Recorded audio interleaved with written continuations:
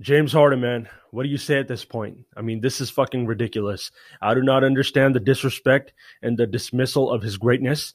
Sometimes I think it's the way he looks that bothers people. Maybe it's the beard, because from a basketball standpoint, we haven't seen something like this. It's one of the best players that we've ever seen in this game. I'm not going to say scorers because scorers are always the best players, because scoring in the game of basketball is the most important thing, far and away the most important thing. And James Harden, right now, with Kevin Durant sitting out, is doing it better than anyone we fucking see, and it's not even remotely close. Okay, you were looking at a guy right here, right now, that is in this bubble, and it has not phased him one bit. I told you it wouldn't either, by the way, because the guy is the ultimate hooper. You are looking at a guy that, in any environment, in any gym in the world, intimidates the hell out of defenders, strikes fear into opposing teams, and does whatever the fuck he wants on the basketball court.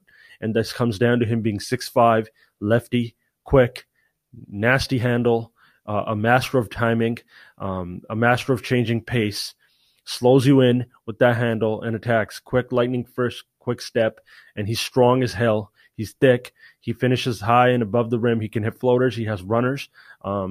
James is a guy that is a master finisher. His scoring touch is incredible.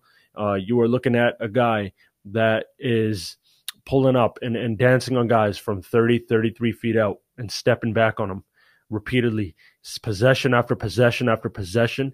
The amount of work this takes, the amount of conditioning, the amount of weight room, the amount of core work this takes, I don't think people understand. Okay. And if they did, I think they'd appreciate this guy a little bit more, because when I see James Harden, I see a hard ass worker. I see a guy that stays in the gym, and I see a guy that has figured out a formula that works for him and has mastered it.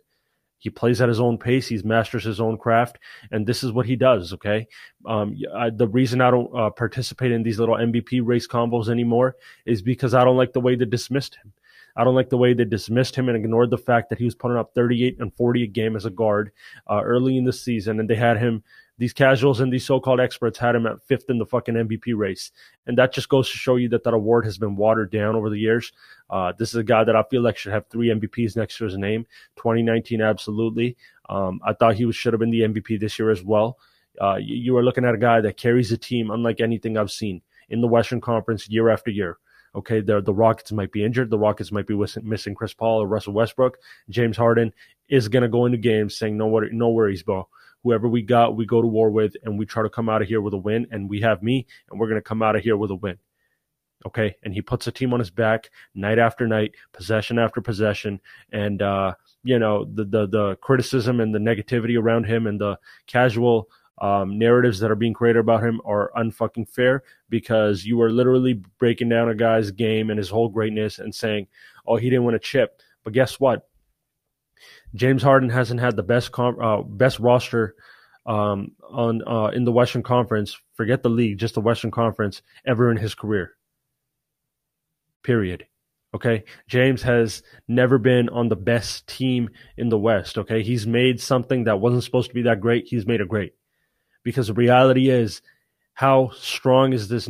How weak is the narrative if all James has to do is win one more fucking game in the Western Conference a few years ago, and he's in the finals? How weak is the narrative? Think about that. If James is to win it, if James is even to get to the finals, everything that these casuals and the hate that he gets, all these people that say this shit, it's dismissed. You cannot say anything at that point. He's shattering every record. He's breaking fucking opponents' souls on a nightly basis with his ability, right? And now all he has to do, you're telling me, is get to the finals or win a chip, and no more fucking hating.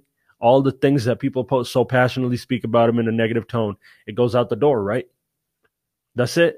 That's all he has to do, is win 2 more games in the West Finals if he gets there again, or against the Warriors. Because here's the reality: nobody has put up a better fight against the Dubs dynasty as good as James Harden. Even in 2015, they lost close games. That series was a lot closer than 5 games. Okay, they've come up short. You're looking at in 2018, I think it was. That was the real NBA Finals, because the Cavs didn't win a game. It was the Rockets and the Warriors, and James Harden going toe to toe with Kevin Durant, who I believe those two are the best players in the world. KD being number 1, I think James is right there as second. And if James wakes up every day feeling like I'm the best in the world and no one's on my level, hey, he has every right to feel that way. Every fucking right. No one can guard him. He's breaking all records, shattering the shit out of them, and he's carrying a team in the tough West year after year. Whether they win or not, I mean, look, it comes down, winning is a team thing.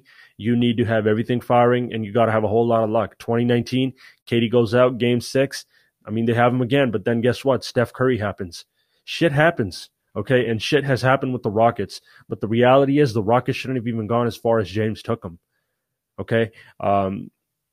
Forget all that, but I'm just saying, when you look at this individual, understand what you're looking at. You're looking at one of the best basketball players we have ever seen, period.